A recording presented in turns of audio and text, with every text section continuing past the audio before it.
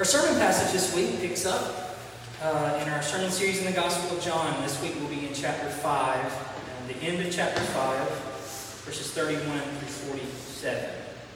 This is God's Word, good, beautiful, and true. This is the words of Jesus. If I testify about myself, my testimony is not true. There is another who testifies in my favor, and I know that his testimony about me is true. You have sent to John, that's John the Baptist, and he testified to the truth. Not that I accept human testimony, but I mention it so that you may be saved. John was a lamp that burned and gave light, and you chose for a time to enjoy this light. I have a testimony weightier than that of John. For the works that the Father has given me to finish, the very works that I am doing, testify that the Father has sent me. And the Father who sent me has himself testified concerning me. You have never heard his voice nor seen his form, nor does his word dwell in you, for you do not believe the one he sent. You study the Scriptures diligently, because you think that in them you have eternal life. These are the very Scriptures that testify about me. Yet you refuse to come to me to have life. I do not accept glory from human beings, but I know you. I know that you do not have the love of God in your hearts. I have come in my Father's name, and you do not accept me. But if someone else comes in his own name, you accept him. How can you believe, since you accept glory from one another, but do not seek the glory that comes from the only God?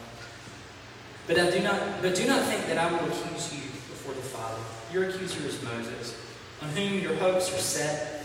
If you believed Moses, you would also believe me, for he wrote about me.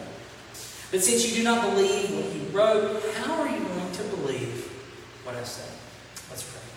Father, I thank you for your word, that in it we get a glimpse of who you are and what you're about, and so we get a picture of who we are and what we are to be about. I pray in these moments reveal to our hearts the beauty, the majesty, and the grandeur of Jesus Christ, that our hearts might be captured by him all the more, that you would build your love in us. Build us, or to join these witnesses of who Jesus is. I pray all this in the name of Jesus. Amen. So about a month ago, a name that had not been in the news for a while suddenly was everywhere, and that was the name of Bill Cosby. Maybe you remember this about 4 weeks ago. Suddenly it was big news because Bill Cosby, who had been sentenced a few years ago to a 10-year jail sentence related to ongoing sexual predatory acts against women, was released. 3 years into his 10-year sentence, he was released after his court case went to the Court of Appeals. For a couple of days, it was all over the place. But do you know why he was released? I don't know if you clicked on any of those articles. It wasn't because suddenly they found out that Bill Cosby was innocent. Not at all. In fact, the people who released him said, no, he's still guilty of what he's done. He was released on a technicality. 3 years in, he was able to afford enough lawyers that kept hammering out the details of his case, and he was released on a technicality. Again, the truth has not changed. He's still guilty of what he had been convicted of in the first place, but he's a free man today because of a technicality, legal technicality. I remember reading it and thinking, no wonder abuse victims are so hesitant to speak out in court. This kind of thing happens over and over again. In our passage today, we find Jesus facing the first direct opposition that he's faced in the Gospel of John. Now, we've gone through the Gospel of John verse by verse, chapter by chapter, and up till now, Jesus has faced inquisitive questioning, maybe. He's had a few people come and ask him some hard questions, maybe about who he is. But here in John 5, he faces the very first direct opposition. It says the religious leaders begin to persecute him, and then even that they were seeking to kill him. They've begun to plot against him. The plot is going to come to fruition at his crucifixion. And what's happened, the reason why he's faced such ire at this point is because he's healed a man on the Sabbath. We've talked about this. The Sabbath as a gift of God for rest and rejuvenation of his people, as an instrument of justice. They've been turned into a weapon. Jesus heals this man who's been struggling with physical disability for 38 years. The responsibility of the religious leaders isn't this great? This guy who's lived under the shadow of our temple that we've done nothing to help. Their response is, how dare you do this on our holy day? How dare you show mercy on the Sabbath? And so that's what Jesus has faced. And in response to their opposition, Jesus tells them plainly the truth. He tells them who he is. He says that I am equal to the Father, that the Father's works are my works. And what you see me doing is what the Father does. He's making clear to them who he is, that he has an authority greater than them. He's equal to the Father, and his works are the Father's. And that's the truth. That there is the truth that Jesus has testified to. But Jesus knows, this is a bit of an anachronism, Jesus knows that he's facing in these religious leaders a group full of Bill Cosby's lawyers that are looking for technicalities. They're looking for reasons why they don't have to take Jesus seriously. And so what happens here in our passage today is Jesus enters into kind of the common legal workings of witnesses and the way they worked in the Jewish courtrooms at the time. That's what Jesus is talking about here in verse 31. It might be a little confusing. Our very first verse when he says, if I testify about myself, my testimony is not true. That's not Jesus saying I'm not trustworthy. That's Jesus entering into the legal lines that had been drawn about witnesses. Let me explain.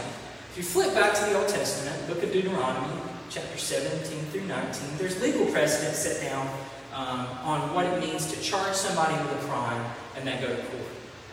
And so what you're going to see there is everything had to be established on the basis of 2 to 3 witnesses. It couldn't just be one witness showing up and saying something happened. It had to be 2 or 3 witnesses. So you had to have a multiplicity of people that were willing to testify that you had done something wrong. And, this is the kicker, they took this seriously. Being a witness in a case was no joke, because if it was found out that you had lied in your testimony, then the punishment that would have been given to the person that you were testifying against was visited on you. And so that was the rules about witnesses. You had to have a multiplicity of witnesses, 2 to 3 at least, and they had to be witnesses that had character that could be trusted, because they took seriously what it meant to testify. So in our passage, Jesus is facing his first accusation of blasphemy. And what Jesus does is he begins to call his witnesses. And that brings me to my first section, the witnesses of Jesus. In verse 32, he begins to call his witnesses. And we'll see not only does he meet the requirements of number, he had to call 2 to 3, he calls 4. He exceeds it in every way. In verse 33, he calls John the Baptist as his first witness. Now, John the Baptist was perhaps the most popular and significant religious figure in the early first century before Jesus. He was incredibly popular. We have writings about John the Baptist, not just in the New Testament. You can go read a guy named Josephus who wrote decades later. He was still writing about John the Baptist. He was an incredible figure that loomed large in the imagination of the religious folks at the time. And what Jesus says, as he talks about John, in verse 35, John was a lamp that burned and gave light, and he chose to enjoy for a time this light. John was a light, and that was his service as a witness. A lamp, think of it this way, a lamp that lit the way to Jesus. It was a lamp on the road that lit the way to Jesus, or lighted. I don't know what the grammar, lit, or is it lighted? I don't know. I'll look it up. So that's the first witness he calls, John the Baptist. The second witness he calls here in verse 36, he points them to the witness of his own actions. If you don't believe what I've said about who I am, then look at my actions. What do they say about who I am? Jesus has done these acts that we've talked about in the Gospel of John so far very much in public. He's done his healings in public. He marched into the temple and drove out the money changers in public.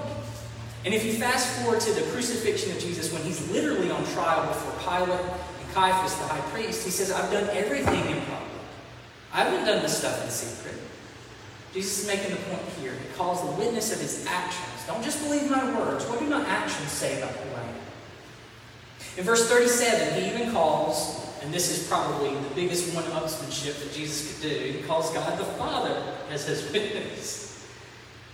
He calls God the Father, who's testified to who Jesus is through the Scriptures. Through the Scriptures. And it's interesting to note here, when Jesus says the Scriptures, he means the Old Testament. None of the New Testament had been written yet. And Jesus is making a big claim. The Holy Scriptures that are at the very center of Jewish identity and religious faith point to who Jesus is. They're a witness to who Jesus is.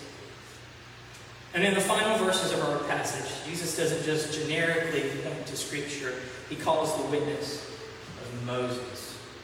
He says, Moses will stand as the accuser because Moses spoke about me. Now, interestingly, what Jesus is pointing to, I think specifically, is those very same passages that set up the laws about witnesses. Deuteronomy 17 through 19 are the very same passages where Moses talks about in chapter 17 the qualifications for the king over God's people. He says, you're gonna have a king, and this is what the king is supposed to be like. It's in Deuteronomy 17. And incidentally, none of the kings of Israel or Judah ever met that, not even David or Solomon. And in chapter 19 of First Deuteronomy, Moses, at the end of his life, says that one day God is going to send a prophet that's like me. And when he comes, listen to him. Now that's significant. You'll know, if you know anything about the Old Testament, there's lots of prophets. There's Isaiah, there's Jeremiah, there's Ezekiel. There's all these guys that can be rightly called prophets. But when Moses says that God's going to send a prophet like me, he's saying something significant. Moses was the first. He was the foundation. And you can even think of the prophets of the Old Testament like Isaiah and Jeremiah, almost like lawyers. When they're speaking to God's people, they're referring back time and time again to the books of Moses, to the law given by Moses. And they're almost prosecuting the case against God's people. Gross oppression happens, violence is happening in the kingdom, and the attorneys, the prophets, point back to the case law. They say, this is what has been violated. This is the ugliness that's in our society. But what Moses says is what God is going to do is not just send someone after me that points back to me. He's going to send a prophet like me. Moses was the leader that led God's people out of Egyptian bondage into freedom. Moses is the one through whom God had given instructions regarding the tabernacle, which was the symbol of God dwelling with them in their midst. Moses was the one through whom God gave the first 5 books of Scripture that outlined the basis and the cornerstone and the bedrock, what God's people were going to be. So when Moses says there's another prophet coming, he's not just saying there's another guy that's going to say a lot of things like me. He's saying God is going to do something in the future. He's going to send somebody that's going to speak authoritatively, not just referencing back to the past, but someone who brings God's grace into the world. And so these are the witnesses that Jesus calls. He calls John the Baptist. He calls his own actions. He calls God the Father speaking through the Scriptures. He calls Moses. As you can see, this is an impressive list. Like I said, this is Jesus entering the technicalities of case law, calling more witnesses that he needs, and calling very impressive witnesses indeed. But there's a tragedy in this passage, and this is what I want to call in my second section, the missing witnesses. The missing witnesses. There's a tragedy in this passage, and it's this. There should have been another witness that Jesus could call, the religious leaders themselves, that he's speaking to. They are the people, of all people, who should have seen this clearly. When Jesus talks about they search the Scriptures diligently because they think in them they have eternal life, these were the people that were from an early age would have memorized Scripture. And back in those days, they didn't have chapter and verse markers. It was literally just big blocks of text memorized. These are the people, of all people, who should have seen it clearly. They had been in charge of the temple. And so they had been in charge of teaching God's people His Word. They had been tasked with making sure that justice was administered in the Jewish community. They were the people that cases were brought to. Yet when the true light of the world and Jesus arrived, he was rejected. And why? Well, I think Jesus tells us. Look at verse 42. I know you. I know that you do not have the love of God in your hearts. I know that you do not have the love of God in your hearts. They held all the things that they had, their position, their status as leaders, as teachers, as judges. They held all of these things as a badge of honor to wear, instead of gifts given by grace, gifts given by God to them. And so their position, as impressive as it may be, was gutted of its power because it was not invigorated in every way by the energizing love of God. They are the missing witnesses here. Apart from the profound love of God invigorating them, invigorating us, we are like lamps that aren't plugged in. We have the light bulb, we have all the mechanisms that are supposed to work, but if we're not plugged into the electrical outlet, if we're not plugged into the source, the energizing, invigorating love of God, then we do not shine. We're made to shine, but disconnected from the power source that gives us light, the light of the love of the Lord and His love, we don't. And this love of God is what invigorated every witness that Jesus called. Spoke about John the Baptist being a light that shined on the path. The rest of those witnesses were the same thing. They were all pointing to who Jesus was, the significance of who He was. John the Baptist, the Scriptures of the Old Testament, His actions, Moses, were all arrows pointing forward, were all lights lighting the way, spotlights pointing to the great light of Jesus. John the Baptist was a great witness, not because he was a great leader with good words, because he was filled with God's Holy Spirit, that is filled with the love of God as his motivation and his way of growth. The actions of Jesus in healing and demonstrating His power and authority and kindness are great witnesses, not just because they're powerful. We can go to Chris Angel and find a good magic trick. Those actions were powerful witnesses because they were filled with the love of God for broken humanity. The Scriptures that pointed to Jesus were inspired by God and given not just as a rule book to tell people how to live. If we read Scripture as just a rule book, we miss the point entirely. They were inspired by the love of God to create a community surrounding His promises who are defined by the love of God. And Moses, perhaps the most single consequential person in Israel's history, he was a profoundly flawed man who didn't go into Egypt and politic his way into freeing God's people from slavery. He was someone called by the love of God to help lead God's people out of their bondage. All of these witnesses are motivated, invigorated, energized, empowered by the love of God that Jesus says here, verse 42, is missing from the hearts of His religious leaders. I know you. I know that you do not have the love of God in your hearts. So we've seen the testimony or the witnesses of Jesus. We've seen the missing witnesses. I want to close our sermon today thinking about this. Our witness, our testimony to who Jesus is. Because this language of witness, this language of testimony is a key one in the New Testament. It doesn't just happen here in John 5. If you read the book of Acts, for instance, it's said over and over again that first generation of disciples and apostles that were going out and planting churches across the whole Roman world, they were witnesses to Jesus. And if you read their sermons, what do they talk about time and time again? Jesus who was crucified has been raised from the dead. They're saying Jesus is alive and it changes everything. Flee to Him and His grace. Flee from this broken world to the Jesus who has risen in victory and brought the new creation of God in His person. It's not just there, it's also in the book of Revelation, as we read in our confession and assurance here in Revelation 12. How did they triumph over the accusations of Satan? By the blood of the Lamb and what? The word of their testimony. Something key and foundational to who we are as people who have been won by the grace of God is witnesses to the God who gives grace. Something key is our testimony that we can point, not to ourselves, we can point to a God who has chased after us in Christ Jesus. We can say, we're not impressive. Don't call me impressive. We can thank people when they give us compliments or whatever. You're a really kind person. We say, no. Yeah, I might be kind, but what you're seeing is evidences of God's grace reigning in my heart. Our church, today and in 10 years from now, we're not just ever going to be a social club of people who have similar interests or are at similar stages in life or have similar styles or whatever.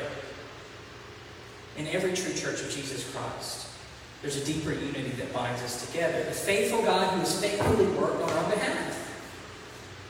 And so we, individually and we together, we are like lamps meant to shine the way to Jesus. We're lights that don't point back to ourselves. We're lights on a path that lead people to the great light of God, Jesus Christ. But just like the religious leaders, if if we aren't plugged into the profound love of God, if we aren't plugged into that power source, then we're never going to shine the way we were created to. If we don't come back to Jesus time and time again as our motivation, as our way to thrive, if we don't find Him as the energizing power that is at the center of who we are, that propels us forth every day, then we're not going to shine the way we were created to. The truth is, we live lives where we're so often tempted to go to different sources to find our energy and power. You know, maybe Sunday we'll come and we'll sing some songs and we'll be moved by the passage and the beauty of the gospel, but how often do we march into the days of spreadsheets on Tuesday? Or the demands of whatever on Wednesday? The mundane of our life, when we find our motivation from maybe the credentials or the letters that we have after our last name, the degrees we have on the wall, how hard we've worked, how much we've saved in our 401k, etc., etc., etc. Reality is the profound love of God in Jesus Christ is supposed to be that never-ending fountain of grace and worthiness that sits at the center of who we are, not just on Sundays, not just when we gather together as a church, but in the day in, day out of whatever God has called us to in our lives. And that's what it means for us to be witnesses. You know, if you've been in church a while, you hear the word witness and you think like going around knocking on people's doors and asking them if they're going to heaven or hell, which is a great first question to build a relationship, right? No. Witness often looks like words that we say, but it also looks like lives lived. Witnessing to Jesus looks a whole lot more like a lifetime of walking as a dearly delighted in son or daughter of God, and people seeing that, rather than a one-time event where you have really great words to say, or even a one-time deed when you do something nice. It looks like people seeing you in failure and in weakness, not despair. Because you're coming back to a fountain of worthiness that is yours in Christ that can never be dry. We are called to be witnesses, friends, not of ourselves. The great thing is, in the gospel, we don't have to be vindicated because God vindicates us. We don't have to keep score on who's wronged us because we've been set free from that equation, mindset, way of living. We can be people who radiate grace because it's a grace that doesn't radiate from us. I've talked about it before. Paul talks about us being jars of clay that hold these promises even though we've got chips. The places where we're broken are often the exact places where the grace of God spills out from us. We don't have to be worried because the grace keeps pouring into us from Christ. And that'll never run out. So, a couple of pieces of application to think about this for us to chew on as we leave this place. What does it mean for us to be witnesses? I want to encourage us this morning. The first encouragement is this: God will use us as witnesses. That's what His church is, a witness to who He is. A witness that He is alive and it changes everything. So the encouragement is this: God will use us as witnesses to people who do not yet believe. You probably have a list in your head of family members and friends, co-workers, whoever, that you know are far from God. And you know that. Maybe you've had the conversation, maybe you just kind of have discerned it over time, but they're far from God. Take courage in this. God will use you and the witness of you being someone who is always a recipient of God's grace to point them to Him. And I don't just say that in a blanket, like try to motivate us, pet rally kind of way. You know, I say that from experience. I've seen it happen in my own family. I've seen it with friendships. And it's never ever, we have one good argument and argue someone into the kingdom of God. It never happens. It's good to have answers, of course. But I've seen hearts of stone melt away and be transformed into hearts of flesh that receive the gospel of God through people seeing the witness of someone's changed life over time. And I don't just mean seeing the witness of good fruits. I mean seeing the witness of people stumble and get back up and walk in the grace of God. I've seen the witness of people fail big in front of other people and continue going because they found the worthiness They found forgiveness. They found hope in Jesus Christ. So God will use us as witnesses to those who do not yet believe. And that's my big prayer about who we are as a church. Here's the other thing. We were never meant to be witnesses alone. Even the great witnesses that Jesus called here, any of them could stand by themselves as very impressive. Right? John the Baptist, the works of Jesus, the Scriptures, Moses. Of course, they should be able to stand alone. Even Jesus called them together as witnesses. We weren't meant to be witnesses by ourselves. That's part of the reason we're brought together as a community in the church. We're reconciled to one another into a new family, a new community that is defined, that has its value system in the gospel of grace. So the church is a place you come in, and it does not matter what car you drive. It does not matter what job you have or how much money you have in the bank. Because here, the value system, what matters is the grace of God. And that spills out from here, and we become witnesses, and people see that. They say, how are those people in church together? They are from wildly different places in life. Why do they even bother getting together at 10 a.m. on Sunday morning? Why do they pray for each other? Why do they care what's going on? Why do they weep with each other? Why do they rejoice with each other? We are meant to be witnesses together and witnesses to each other. Because the truth is, my lamp light is going to go low sometimes. My bulb's going to, I'm going to push this metaphor till it falls apart. My bulb's going to pop. The wire is going to fray.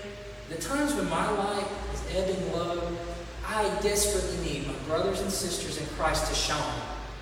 And I can walk in the light that you shine, even in the midst of my doubts, even in the midst of my temptations and my troubles.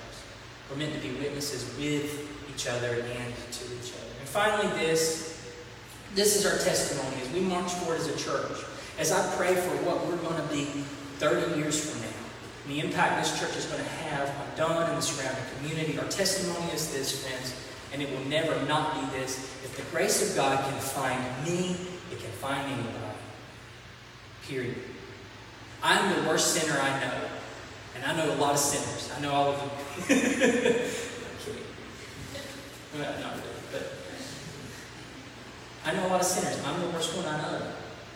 I am. If the grace of God can find me, if the grace of God can sustain me, if my heart can be moved by the profound love of God in Jesus Christ for me, and that can happen day after day, time after time, then it can find anybody.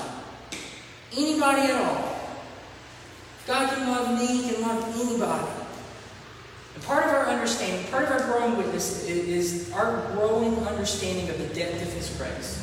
I've said this before. Grace is just like water. It runs to the deepest point. The deepest point of who we are, it can run to the deepest part of our community. There's not a person in Dunn ravaged by drugs that the grace of God cannot find. There's not a person in this community that is wrapped up in whatever kind of life they might be toiling away at that the grace of God cannot find. And here's my great hope, my prayer, that we're going to see that happen here, in this room, in our church, in this place, and we're going to watch transformation happen. We're going to watch this happen as witnesses to the grace that can find anybody. If He can find me, He can find me. And so, as we're looking forward to the next season of our church's life, as we're looking forward to what it means to come out, hopefully, of a COVID-ravaged social world, and world in general, we continue to pray for that. This Delta variant's no joke. But as we look forward, not just to this fall, but to the coming years as a church together, I want to encourage us to pray, and to pray over and over again, even repetitive prayers. It's not a bad thing. That we pray our mission, that the gospel through us will be good news for the lost, the found, the seed in the world. So good news for the lost. I encourage you, the people that you know that are far from God, begin naming their names in prayer every day. Maybe you're already doing that. But I encourage you, continue if you're already doing it. And if you're not, make a list. Maybe don't make a list where they're going to find it and then suddenly find out that no embarrassing. But you make a list in your mind. Moment in the day, when you have a spare moment aside, you pray. God, Give your grace to X, Y, and Z. Begin to pray that God would use you in your actions and your words to be a witness to their grace. Again, not just in your strength, but even particularly in your weakness. Be open. You're not perfect. They know that. Don't act like you are in front of them. Points them to Jesus. And so we can become a place that we begin to pray for this. And we'll be able to see these seats and these tables, if the AC keeps going out, populated and filled more and more with people that maybe nobody else thought would ever find Jesus. Good news for the found. From the very first idea of this church coming to mind, in my heart, I pray that God would send us people that are far from Him, and God would send us people, burned out Christians, who've been used by other churches, who have been communicated to that what matters is that they can do stuff. That this would be a place of rest and sanctuary for people who have been chewed up and spit out by the ministry machine that can happen in churches. And so join me in praying for that. We don't want to be a church. I don't want to just steal a bunch of people from other churches. No interest whatsoever in that. But I want this to be a place of rest forever for people who come in and need to find a Savior that cares more for them, about them as people, than what they can do for a church to fill out a ministry schedule or whatever. So let's begin to pray for that. And let's work against a mindset that says the value of a person in our church matters on what they can do. It's not true. It's never going to be true. Let's not act like it. The other thing, as we're thinking about outreach or good news for the city, let's pray. There's some opportunities that this fall, I was just working on this week. There's a Chalk Fest happening in October here downtown. The Cotton Festival is happening in November. We're planning to do something that we kind of started 2 years ago at the Cotton Festival, have a place for nursing mothers and a diaper changing station. We'll be able to actually use our church office, which will be great for that. But pray. Not just for name recognition. We're not just looking at this from a marketing perspective, but that through very small things like that, at the beginning of us serving our community, the people of our community will happen. Another area to pray for good news for the city. Dunn's a diverse place. 42% black, 48% white, 78% Hispanic. But there's not a single church in our community that reflects that beautiful diversity. Not a single one. Join me in praying now that that will be true here. That God would open up space and hearts, and that we would be a community that reflects our community. That we would be a church where people can look from the outside and say, how in the world did that happen? Begin praying with me specifically for that. And not just racial diversity. Let's pray for age diversity. I want 0s to 99s in this church. And for everybody to feel at home. As hard as that might be, and choosing music and all the little things here and there, but a place where people come and find a home, find a family in this church. And finally, praying for good news for the world. This is what we can do. Begin praying now. Because I believe that God's going to call up within our number, maybe amongst our kids, maybe again amongst our adults, people that aren't even here yet. He's going to call up other church plants. That our church will become a church planting church. And one day Christ Church Dunn will turn into a sister congregation in Clinton, in Smithfield, in Benson, in Lillington. It's going to turn into a college ministry in partnership with other churches in our denomination at Campbell University. This is what I'm praying for right now. It might seem foolish because we're not a lot of people with a ton of resources, but this is God's work. It's not mine. It's not yours anyway. This is His kingdom. So that's what we're praying for now. Join me in that. That God will raise up church planters and people to go and plant gospel-centered churches, because that is what our communities need. They need communities that are pointing to the worthiness and the glory of Jesus. So that's how we can begin praying now and moving forward as we anticipate seeing what God does in His grace to use us as witnesses and to multiply His grace with more grace.